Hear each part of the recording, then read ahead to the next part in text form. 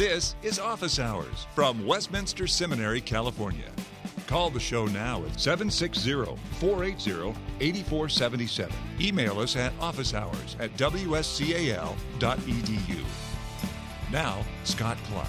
This is Season 5 of Office Hours. Our theme is New Life in the Shadow of Death. We're talking about sanctification, the teaching of Scripture that believers in Christ, freely accepted by God for Christ's sake alone, and united to Christ through faith alone, are being gradually and graciously conformed to Christ. In Matthew 5:17, our Lord Jesus said about the law, "Do not think that I have come to abolish the law and the prophets. I have not come to abolish them, but to fulfill them." And in verse 19, "Therefore, whoever relaxes one of the least of these commandments and teaches others to do the same will be called least in the kingdom of heaven. But whoever does them and teaches them will be called great in the kingdom of heaven." He followed these words with an exposition of the law in the Sermon on the Mount. The Apostle Paul repeated and explained the Ten Commandments in his epistles to the churches. After the apostles, in reaction to persecution, the early church emphasized the necessity of sanctification and the moral law. The medieval church gradually came to teach acceptance with God by grace through faith and obedience to the law. The Reformation rejected that doctrine as contrary to Scripture and confessed justification by God's unmerited favor alone through faith alone. All the Protestants agreed that though we are not saved or accepted with God by our law-keeping, the law does have an important role in the Christian life. Bob Gottfried joins us in this episode to talk about the role of God's holy law in the Christian life. He's president and professor of church history at Westminster Seminary, California, and author of several books, one of which is Westminster Seminary, California, A New Old School. All his books are available through the bookstore at Westminster Seminary, California, wscal.edu/bookstore. Hi, Bob, and welcome back to Office Hours. Thanks, Scott. Great to be here. We're talking about the law and how it functions in the life of the Christian. So let's set some basics. How does Scripture use the words for law? There's an Old Testament word for law, Hebrew word for law, Torah, and the New Testament word, or the Greek word, is nomos. Can you give us a sense of how those words occur in Scripture? Well, part of what has always been a challenge to exegetes and theologians is that those words are not used in the Bible always with great specificity or a kind of clear definition that applies every time the word is used. For example, Torah in the Old Testament can mean what we think of as law usually, namely legal regulation, but it can also mean just the 5 books of Moses, which, of course, if you look at them, means Torah can have a lot of history as well as regulations. And in the first 5 books of Moses, we believe there's a fair bit of gospel as well as regulation. So in reading the Bible, we have to be very careful to the context in which these words appear as to exactly what they mean, how they're being used, and how we're going to interpret them. That's why the discipline of systematic theology really is useful for the church, because the whole function of systematic theology is to try to take the whole data of the Bible, which obviously is a lot of stuff, and understand how the various pieces and uses of such words fit together to make a coherent whole of what God is revealing to His people. The traditional way of dividing up the Hebrew Scriptures is a threefold distinction, right? The law, prophets, and the writings. And so when we speak of the law, we're speaking of the first 5 books in that sense, which encompasses the story of salvation, the covenant promises that God made to Abraham that were gracious in nature, as well as the 613 commandments, and particularly the 10 commandments given at Sinai. So in the Hebrew Scriptures, the word law is used in a variety of ways. Even in the Psalms alone, the word law is used in a great variety of ways, right? Right. And as you say, we've traditionally talked about the Old Testament being divided into law, prophets, and writings. It might be slightly more accurate to say it's divided into covenant lawsuits, and covenant reflection, so that what we call the law has a lot more to it than just legal requirement. And The prophets are really both what we often think of as the historical books as well as the prophets proper, are really holding up a mirror to Israel out of her own history as to how well she's doing relative to God's covenant. And then the writings, Psalms, Proverbs, etc., are really reflections on Israel's life under the covenant of God. Sometimes when we think of the New Testament, or perhaps it's commonly held that the law is something that belongs to the Old Testament, and we think about everything that happened before the coming of Jesus, and then it is thought that really the New Testament is something other than that, and that the New Testament doesn't really have any law. Is that right, or how does the New Testament want us to think about law as a category? What you just described is wrong. Did you want more than that? Yeah, that would be, the listener might appreciate some explanation. Well, it's curious. There's an interesting sort of parallel, one could argue. As the first 5 books of Moses are often called law, so the first 4 books of the New Testament are often called gospel, and both of those designations are appropriate as far as they go. But in the Gospels, certainly we see legal regulations being laid down for the people of God, as well as history. And so just as the first 5 books of Moses maybe are more appropriately called covenant, so the first 4 books of the New Testament are probably best called covenant. They certainly contain the coming of Christ, and the coming of Christ is the great good news. And so the real contrast between the Old Testament and the New Testament for Christians is between promise and fulfillment. And so we have the promise of the coming of the Redeemer, and then the New Testament is the fulfillment of that promise in the coming of the Redeemer. In the introduction, I read from Matthew 5:17, so I won't read it again, but you're familiar with that verse. Jesus said that he didn't come to abolish the law or the prophets, but to fulfill them. And then he goes on to say in verse 19 that anyone who teaches someone to relax, the ESV says, one of the least of these commandments and teaches others to do the same, or anyone who relaxes the least of these and teaches others to do the same, will be called least in the kingdom of heaven. How do we assess Jesus' view of the law? Well, I think the first thing that we see there is that Jesus is very serious about the moral law of God. Jesus did not come to say God is a kindly grandfather in the sky who doesn't really care how you live. And that's not a caricature exactly, because there have been people who have suggested just exactly that, right?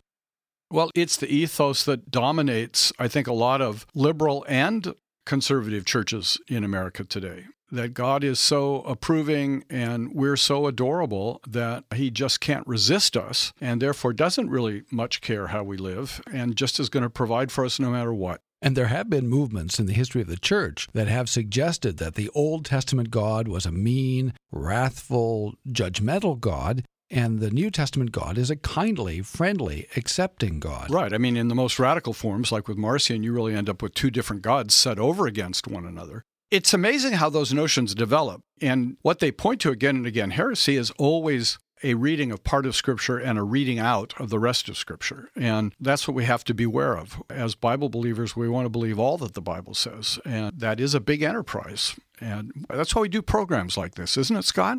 It is. And in the modern period particularly, Americans have been given to think, and I think Westerners generally, that now we know since the Enlightenment, since the 18th and 19th centuries, that God is everyone's father in precisely the same way. We are all brothers, without distinction of any sort, and that we're all getting better every way and every day. You're certainly old enough to remember that when people when people used to say that and mean it, right, not say it ironically. Right. And I remember grammar school teachers saying that. Now, maybe it was said with a touch of irony, but if it was, I didn't perceive it, which who knows? That's not a surprise. Exactly. But I do remember hearing it said in school and being given the clear impression that this was something that all reasonable people believed and couldn't be gainsaid. Right, and I think it's reinforced by the remarkable history of America, which has been a history of a people of remarkable resources and remarkable success. And that history then tends to reinforce our sense of optimism and reinforce the sense that since we love ourselves so much, God must love us just as much. And so we're back to the law. The medieval church thought of the Bible as being entirely law, and even the patristic church, to a large degree, came to describe the Bible as old law and new law, and in the Reformation that changed pretty dramatically. What happened? Again, I think what we have to see is that in the history of the church, very often the groups that get something seriously wrong still have something to teach us. And what we can learn appropriately from the seriously mistaken attitudes of the medieval church is that God in the New Testament is still just as holy as he was in the Old Testament. When Jesus summarizes the law and said we must love the Lord our God with all our heart, soul, mind, and strength, the medieval church was right to say that's not a loosening of the law. If anything, that's an intensification of the law.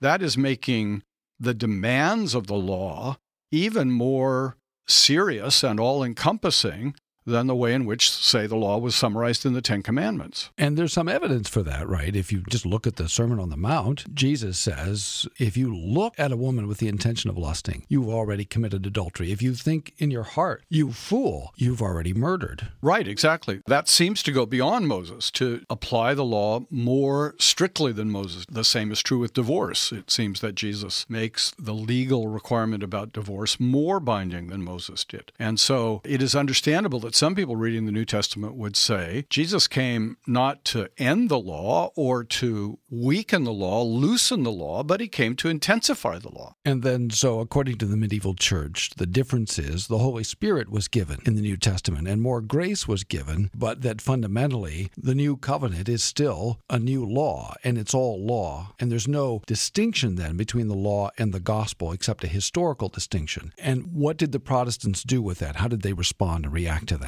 If the medieval church said the gospel really is that God gives more grace to enable you to more adequately fulfill the heightened law that God has given you, the Reformation came along and said, no, that's a fundamental misunderstanding of what Jesus taught and what Jesus did. Jesus didn't just come to make grace more available so that it would be somewhat easier for you to be better, so that by becoming better you would finally be acceptable to God. But the Reformation said when you look at the Bible, what you discover is Jesus heightens the law in part to say, you can never fulfill this. You need a substitute. You need someone who will stand in your place to do for you what you cannot do for yourself. And I think when you read the New Testament with those two competing points of view, it becomes pretty clear that it is the Protestant reading there that is correct. Jesus does heighten the law, but he does it with one of the aims being that we would realize we cannot save ourselves. We cannot ever meet the perfection of Jesus' standard. I mean, he says in the Sermon on the Mount, be ye perfect, for your Father in heaven is perfect. We can't ever do that, and therefore we need someone else to do it for us. And so the Protestants distinguished between two kinds of speech in Scripture. The law, which says, do this and live, and the gospel, which says, Christ has done this for you. So that you will live. So that you will live. And so they both offer life, but they offered life on different conditions. Right. And we have to always bear in mind that the law is not exclusively given to drive us to Christ. That's one of its great and critical foundational functions. But at the same time that the law discourages us from hoping in ourselves and drives us to Christ, it also always holds up for us God's standard of holiness, God's standard of purity, and we are called to aspire to that. When Jesus says, be perfect, he's not just saying, so give up. He's saying, trust me, and then pursue that perfection. You're listening to Office Hours from Westminster Seminary, California. And what you're describing is what traditionally Protestants have referred to as the third use of the law. Right. But before we get there, just to make crystal clear, one of the big breakthroughs of the Reformation was this distinction between the law as one way of speaking and the gospel as another. Right. Again, I think we live in a day where people want to reduce everything to a bumper sticker, and that doesn't always work. It is very useful to talk about a clear distinction between the law and the gospel. I think that's true, necessary, helpful. We also have to always come back, though, when we actually read any specific biblical text and we've come across the word law or we come across the word gospel, it may not be used in this kind of specific way we're talking about theologically. Making the distinction isn't sort of magic pill to solve every question of Bible interpretation. You still have to read passages in context, the broader context, narrower context. And you can't go through and color code your Bible so that every verse is either red or green, is either law or gospel. That would be convenient and would probably sell, but wouldn't be very accurate. Do you think we could make money doing that? Never mind. Coming soon to the bookstore at Westminster Seminary, California, the Law Gospel Bible. The Stop and Go Bible. There's potential here, Scott. You're not just a pretty face, as we say at Westminster. Okay, so the law for the Christian, according to the Protestants, and again, these are distinctions and categories that were shared across the confessional boundaries that were affirmed by the Lutherans and the Reformed simultaneously. Right. Absolutely. This was the common heritage of the Reformation. You know, if you're inclined to see the Anglicans as distinctive, they shared this point of view as well. This law-gospel distinction was at the very heart of what the Reformation was all about. Then the law for the Protestants didn't go away, so the purpose of the law-gospel distinction wasn't to get rid of the law, but to make sure that we used it properly. And so we talked about different uses, and what we've been talking primarily so far about is the first use of the law, or the pedagogical use, that teaches us the greatness of our sin and misery and drives us to Christ. Then there's the second use of the law, which is the civil use, the application of the law to civil life. We don't do that anymore, so we don't have to talk about that. Which raises lots of interesting questions, right? The civil use of the law. We could and have devoted lots of episodes of Office Hours to this very question. Right. I mean, the civil use of the law is how does the law continue to speak not just to the Christian, but to all of God's creatures? And the third use of the law is more particularly focused on the question of how do Christians continue to make use of the law of God? And so the third use is sometimes called the normative use. Why is the third use so important, and why do we make these distinctions? What's useful or important about these distinctions? Well, the first reason we make these distinctions, and I think it's always important to come back to this, is that we believe these are distinctions the Bible makes, that you can't really make sense of the Bible and its revelation without proper distinctions. If we had more time, we might talk about a whole nother series of distinctions about the law, the distinction of the ceremonial, judicial, and moral characteristics of the law as we find them in the Old Testament. Well, we should do that because I was thinking of asking you that very question. I can read your mind. It's a small book. Yes, and quickly read, yes. Scott and I like each other. That's why we can pick on each other. I want to make that clear to the listening audience. Don't get nervous. But if you want to send help, you can. So why did the church formulate this threefold distinction in order to account for the different kinds of law in Scripture? What was the intent behind it? Well, part of it is going back to what you had read from Matthew chapter 5, that if Jesus says you may not change a jot or tittle of the law, and yet it's clear we don't worship on the seventh day, we don't keep the dietary laws. There are a whole series of laws in the Old Testament that we don't keep. So have we violated what Jesus said in Matthew chapter 5? And what the church, I think, absolutely rightly has said is no, Jesus is talking about the moral core and foundation of the law. He's not talking about every judicial law given to the nation of Israel or every ceremonial law related particularly to the temple and the life of Israel as a separated people. And if you don't make those distinctions, you soon can't make any sense of what the New Testament is saying. So again, we are not imposing distinctions on the Bible. We're allowing distinctions to arise from the Bible itself to make sense of what various texts are saying.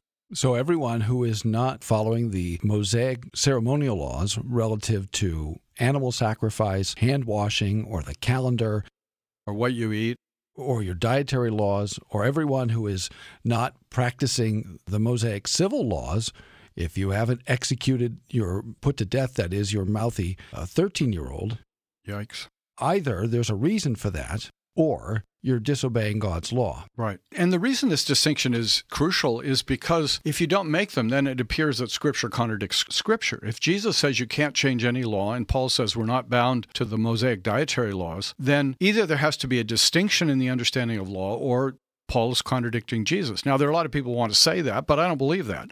I believe this is a single, coherent revelation that doesn't contradict itself.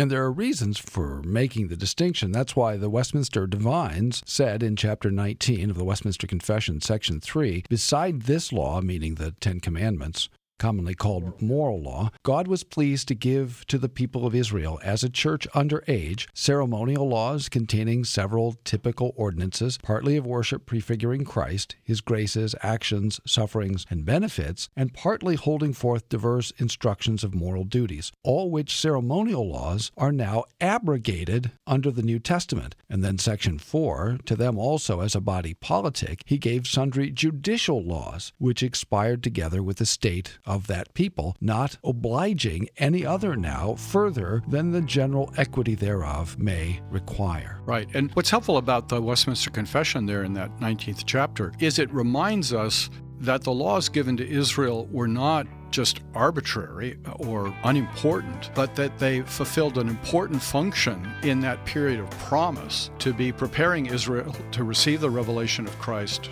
to receive the gift of the Messiah, and understand what he was coming to do and what he was coming to accomplish. Preaching is so important because it's foolish, according to the Scriptures. W. Robert Godfrey for Westminster Seminary, California. And by that, I think Paul meant that from a purely human point of view, preaching doesn't seem all that efficacious, all that sensible. There are voices in every period of the history of the church suggesting there are better ways to do things. We don't need preachers, we need priests. Or we don't need preachers, we need entertainers. But the Lord has appointed preachers because preachers bear his word as it's written and apply it to the hearts and minds of God's people. And so by the power of the Holy Spirit, when the pastor is doing his work faithfully, the Word of God lives in his heart and is communicated to the hearts of God's people. Westminster Seminary, California. WSCAL.edu. 888-480-8474. Westminster Seminary, California. For Christ, his gospel, and his church. There are some today, and there have always been in the church, some who say, well, the moral law, not just the civil laws and the ceremonial laws, but the moral law, which we can summarize as love God with all your faculties and your neighbor as yourself, those laws also went away or are no longer binding on those who believe in Jesus. And there are other characteristics as well of this movement, and we call that movement antinomianism. Can you talk a little bit about the history of antinomianism? Well, it's curious. There have been real antinomians in the history of the church, and I suppose we could divide them into two categories. The one's a very small group, probably, who say, it doesn't really matter now that we're saved how we live at all. And another group of antinomians who say, because we have the Holy Spirit, we really don't need external guidance as to how to live. We'll just, by that presence of the Holy Spirit within us, know how we ought to live. And to both of those groups, the vast majority of Christians historically have said, no, that is not adequate. That is not right. We continue as true believers in Jesus Christ to need direction out of the law of God, out of the revelation of God as to how we ought to live. We are not to be trusted. And the Reformed have been particularly good at making that point. We are not to be trusted. We need help. We need help certainly by the Holy Spirit, and God graciously has given us His Spirit. But we also need help by the Word the Spirit inspired so that we might know the will of God and hold that up as a standard that we should pursue. There's a lot of concern right now about the question of sanctification and the need for godliness, and there is a perception out there that all the emphasis over the last, say, 10 or 12 or 15 years on justification has produced a kind of antinomianism. And so now there's a counter-reaction to that. What do you make of all of that? And particularly, I'm wondering, when we make this distinction, this classic Protestant distinction and Reformed distinction between law and gospel, sometimes people look at that as a kind of code word. I have several different antinomianism. kinds of reactions to that. One is, it really is disappointing how short the memory of people is. The reason that in the last 30 years there's been a lot of focus on justification is because there was a massive attack on justification. That seems to be sort of forgotten. People didn't, in the last 30 years, start talking about justification because they wanted to be antinomian or because they didn't want to talk about the law. They started talking about justification because in the last 30 years, the Protestant doctrine of justification has been attacked from so many different sides. It's been attacked from within Protestantism. Sometimes, as Protestants have talked to Roman Catholics, it's become clear the Protestants have forgotten their own doctrine and have made concessions in ecumenical dialogues with Roman Catholics that are a betrayal of the Reformation. And when I say a betrayal of the Reformation, I get heated about that, not because I think the Reformation is so important in itself, but because I think the Reformation got the Bible right. So, there's been an attack coming from Karl Barth on the Protestant doctrine. There was a Roman Catholic Lutheran dialogue that ended up compromising the doctrine of justification. There was evangelicals and Catholics together that were not able to make a clear Protestant statement. Other problems within the Protestant community arose, and the stress on justification was because it seemed clear to many people, and I was one of them, that masses of people in conservative Protestant churches didn't seem to know the doctrine of justification. Now, there's always the danger that in highlighting a doctrine, you may leave some people without an adequate sense of balance of how one doctrine relates to another. But if we compare the defense of justification with defense of the inerrancy of Scripture, that actually slightly preceded it maybe in some ways, there are some people who defend the inerrancy of Scripture in stupid ways. There are some people who claim to be inerrantists but approach the Bible with all sorts of crazy conclusions. But that doesn't and never should undermine the doctrine of inerrancy itself. And the same is true of justification. The fact there may be some people who took the doctrine of justification and abused it or misused it doesn't mean that we shouldn't be just as passionate as we've always been to articulate and believe the historic Reformation doctrine of justification. Because it's that brings peace to the soul, peace to the conscience, hope for Christian living. I really think it's true that the best approach to sanctification is an approach that takes justification seriously as part of what the Christian life is all about. Why is it so important to the doctrine of sanctification to get the doctrine of justification right? Well, because if we don't have the doctrine of justification right, our approach to sanctification is inevitably going to be a nervous, self-centered approach to sanctification. God doesn't want our sanctification to be self-centered. He wants it to be God-centered and neighbor-centered. And if we're not clear that we're right with God through the work of Christ that we receive by faith alone, then we always have to be looking at ourselves and worrying about ourselves. Have I gotten far enough? Have I gotten good enough? Is God going to be happy with me? And that nervousness, that is ultimately a kind of self-centeredness. That is not what the gospel calls us to. So, in other words, if one is really concerned about sanctification, then the first thing to do is to get the gospel right. Right. And I think that's what you see in the best Puritans. It's ironic that those of us who subscribe to the Westminster Confession of Faith, the greatest Puritan summary of theology, are sometimes accused of being antinomian, when by the very name Puritan, it seems unlikely that you're indifferent to purity or the pursuit of holiness. So exactly, once you get justification right, and the Westminster Standards express justification as clearly and biblically as any document I know, that is the basis on which you can really make a godly, biblical progress in sanctification. I get the sense that there are Reformed Christians particularly who are no longer satisfied with the traditional notion of the third use of the law as reflected, for example, in the third part of the Heidelberg Catechism, which lays out the doctrine that the law continues to be binding on the Christian, not in order to be justified, but because we have been, and then exposits the law, as the Westminster Standards do, in the way that we ought to obey it. What do you make of this move to sort of redefine what we think about sanctification and the use of the law? One of my great concerns is that I have seen in my lifetime, which is getting on to be we won't count the years. Rather long. In my lifetime, I've just seen a lot of people who probably very sincerely and well-meaning way have declared that they are more Reformed than the Reformed tradition and that they are improving on the Reformed tradition to meet either more biblical standards or more contemporary needs. And in every one of the cases I've looked at, they have ended up seriously missing the Reformed tradition and weakening the Reformed cause. Our heritage is one of the most glorious heritages in terms of the careful study of the Scripture and the careful incorporation of that Scripture knowledge. And what I think is one of the great problems facing our time is that way too many leaders in Reformed churches don't know our Reformed heritage. They don't know what Calvin taught. They don't know what the confessional standards of the Reformed churches teach. and therefore they don't really see the glories of the balance and the insight into Scripture that our heritage holds. And I think the Bible says the proof is in the pudding. That's a kind of NIV translation.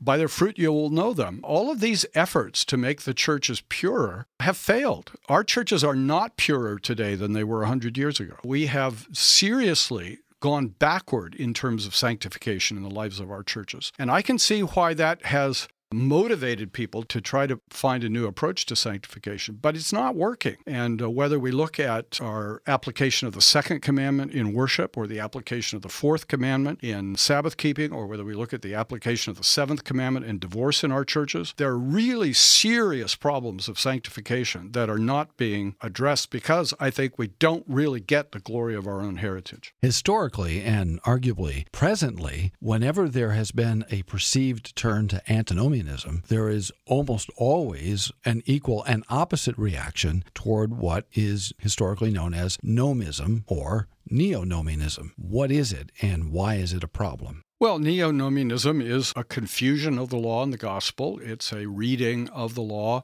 and the character of the law into the definition of faith. The simplest way of putting it would be to say that there is a movement away from saying we're saved by faith alone, faith defined as looking away from ourselves to Christ, resting in Christ alone, to saying, in effect, we're justified by faithfulness. And the two things can sound kind of close, but my faithfulness is still a rather self-centered concept, as opposed to faith, which looks away from myself to Christ as being a Christ-centered notion. And my old friend Arthur Kuschke used to say that there is a kind of antinomianism that can be called easy believism.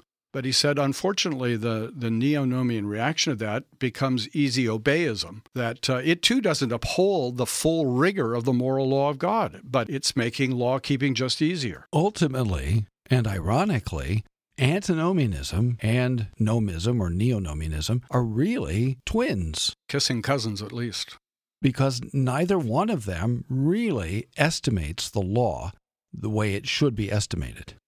So the nomist thinks, I can keep the law, and he might say, with the help of grace, and then go on to say, unto being accepted by God, or unto justification. So then you really haven't factored in Deuteronomy 27:26, or as Paul uses it in Galatians 3:10, cursed is everyone who does not continue to do everything which is written in the book of the law. And the antinomian says, well, now that I've been delivered from the curse of the law by Christ, the law doesn't have anything to say to me at all whatsoever, and both underestimate the power and the authority of God's law. Is that fair?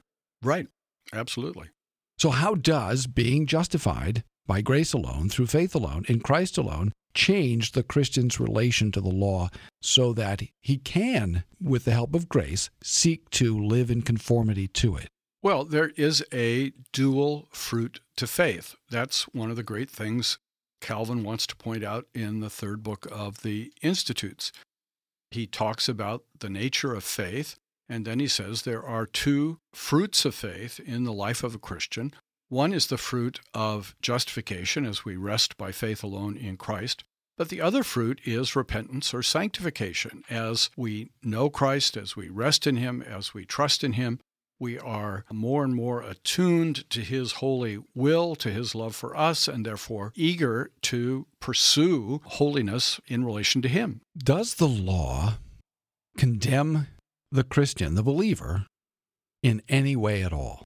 I think the Scripture indicates that the law can threaten the Christian, and that the threats of the law are to be taken seriously by the Christian, because the threats of the law say, if you are living in sin, and if your sin is not covered by Christ, you will be condemned. That's true for the Christian as well as for everybody else. But Christ has borne that threat of the law for His own. Christ has borne that curse, and therefore ultimately the Christian will not be condemned because Christ has borne the condemnation. So, in reality, there is now no condemnation for those who are in Christ Jesus. That's what the Scripture clearly teaches. You're listening to Office Hours from Westminster Seminary, California. There were antinomians in the 17th century, or at least those who are frequently or commonly called antinomians, who said that now that we are in Christ, God cannot see our sin. That seems like a mistake to me. Am I right or wrong? How do you analyze that? No, I think that's right. I think, again, you can sort of understand the motive of such a statement, but I don't think that's right. He does see our sin. That's why it is appropriate that we remain a confessing of our sins people. In historic Reformed liturgies, there is a weekly confession where we're encouraged in private prayer to confess sins more frequently than weekly. There is a kind of antinomianism that wants to say, well, no. Once your sins are forgiven, you don't need to talk about that anymore. It's all taken care of. It's all in the past. And I think that's wrong. We continue to be a sinful people, so we need to be a repentant people. There is Romans 7, and assuming for the sake of this discussion that Paul's describing the Christian and his own struggle with sin, and if not Romans 7, then certainly elsewhere in the New Testament, if that's the case, and if sanctification is putting to death the old man and the making alive of the new, as we say, for example, in the Heidelberg Catechism and in the Westminster Standards, then we have to be confessing our sin. Confessing entails recognizing that I have sinned in this particular instance, right? Right, exactly. And I think one of the interesting controversial statements, although it's hardly ever raised as a controversial statement, of the Heidelberg Catechism is after the exposition of the law, the question is raised, can we keep all this perfectly? And the answer begins by saying, is it question 114? The answer begins with the statement, no, in this life, even the holiest have only small beginnings of obedience. I think that's absolutely right. I think that reflects a biblical view of the Christian, of the law, and of God. Relative to God, the beginnings the holiest in this life make are very small. Relative to the holiness of God, we're a long way. The holiest of us are a long way from the holiness of God. Now, relative to the world, we may say we should have made significant progress, but we need to be humbled before God. We need to have our breath taken away by His holiness and by the distance we still have from His holy standard. In the second half of the answer to question 115, the question you were just discussing, it says, likewise, that we constantly endeavor and pray to God for the grace of the Holy Spirit, that we may become more and more conformable to the image of God till we arrive at the perfection proposed to us in a life to come. Exactly. And the second half of 114 says that we begin seriously to keep not only some, but all of the laws of God. So, I can't be an axe murderer and say, well, I do pretty well with the other 9 commandments. It's just, the 6th commandment I have trouble with. Our sanctification has to be the pursuing of all the commandments of God, but recognize real progress on the one hand and such a long way to go on the other hand. So we can certainly say that the Holy Spirit uses the gospel to create new life in His people and to bring them to faith, to unite them to Christ, and to work in them a new life as a consequence of all of that. Are we also saying that the Holy Spirit is using the law in some way also to conform us to Christ and to help us to grow and to become more sanctified? Absolutely. And that's reflected in all of our catechisms. The Reformation tradition, where the exposition of the 10 Commandments functionally operates to help us see what God's will for our lives is. As we draw this discussion to a close, meditate for us a little bit on the value of the law for the Christian as he or she is thinking about the daily struggle with sin and repentance and sinning again and repentance and turning to Christ. How does the law help in that? And how does it work relative to the way the gospel helps us? I'm part of the Dutch Reformed tradition, and in that Dutch Reformed tradition, there is a weekly reading of the law, and that weekly reading of the law always has a twofold purpose. One is to remind us of our sin and our continuing need of the mercies of God in Christ, and the other is to hold up to us a light of the way in which we should more and more be seeking to work. And there's always a danger in a recurring part of the liturgy that it becomes something you daydream through, and that's a real danger because both of those elements of the functioning of the law regularly in the life of the Christian is so crucial. We need to be humbled regularly by the law and before the holiness of God, and we need to be helped and encouraged with the light that the law casts upon our path to help us to see the way in which we ought to walk. So it's important for Christians to be hearing the law on a regular basis. I think so, absolutely. You know, it's interesting that in the 16th century, the reformers, both Lutheran and Reformed, believed that one of the great goals of the church was to ensure that people really knew the Lord's Prayer, the Apostles' Creed, and the Ten Commandments. And they felt if we could achieve a level of catechesis where people knew and understood those three things, they would have accomplished a great deal. I think at some point Protestants began to sort of take all that stuff for granted. And I fear in lots and lots of Protestant churches today, there are probably lots and lots of people who don't know the Apostles' Creed, who don't know the Ten Commandments, who may not even know the Lord's Prayer. And we are rapidly getting back to a place where the very foundations of catechesis that 100 years ago we could almost take for granted now all need to be laid anew. And the regular use of those three documents in public worship is very helpful in achieving that catechetical goal. And then how does the gospel work in the life of the Christian to fuel, enable, liberate us, or however we want to describe? How do we want to describe the role of the gospel in this process of bringing us into conformity to God's holy law? You know, I think one way of expressing that is the way Jesus expressed it. He who loved much loves much.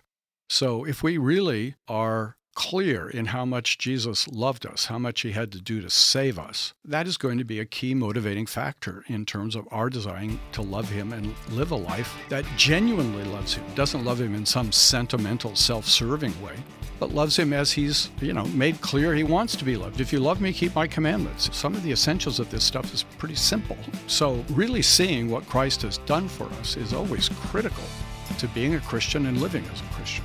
Thanks for listening to Office Hours from Westminster Seminary, California. Don't miss an episode. Subscribe now to Office Hours in iTunes. Find all the shows at wscal.edu/officehours. Copyright Westminster Seminary, California. All rights reserved.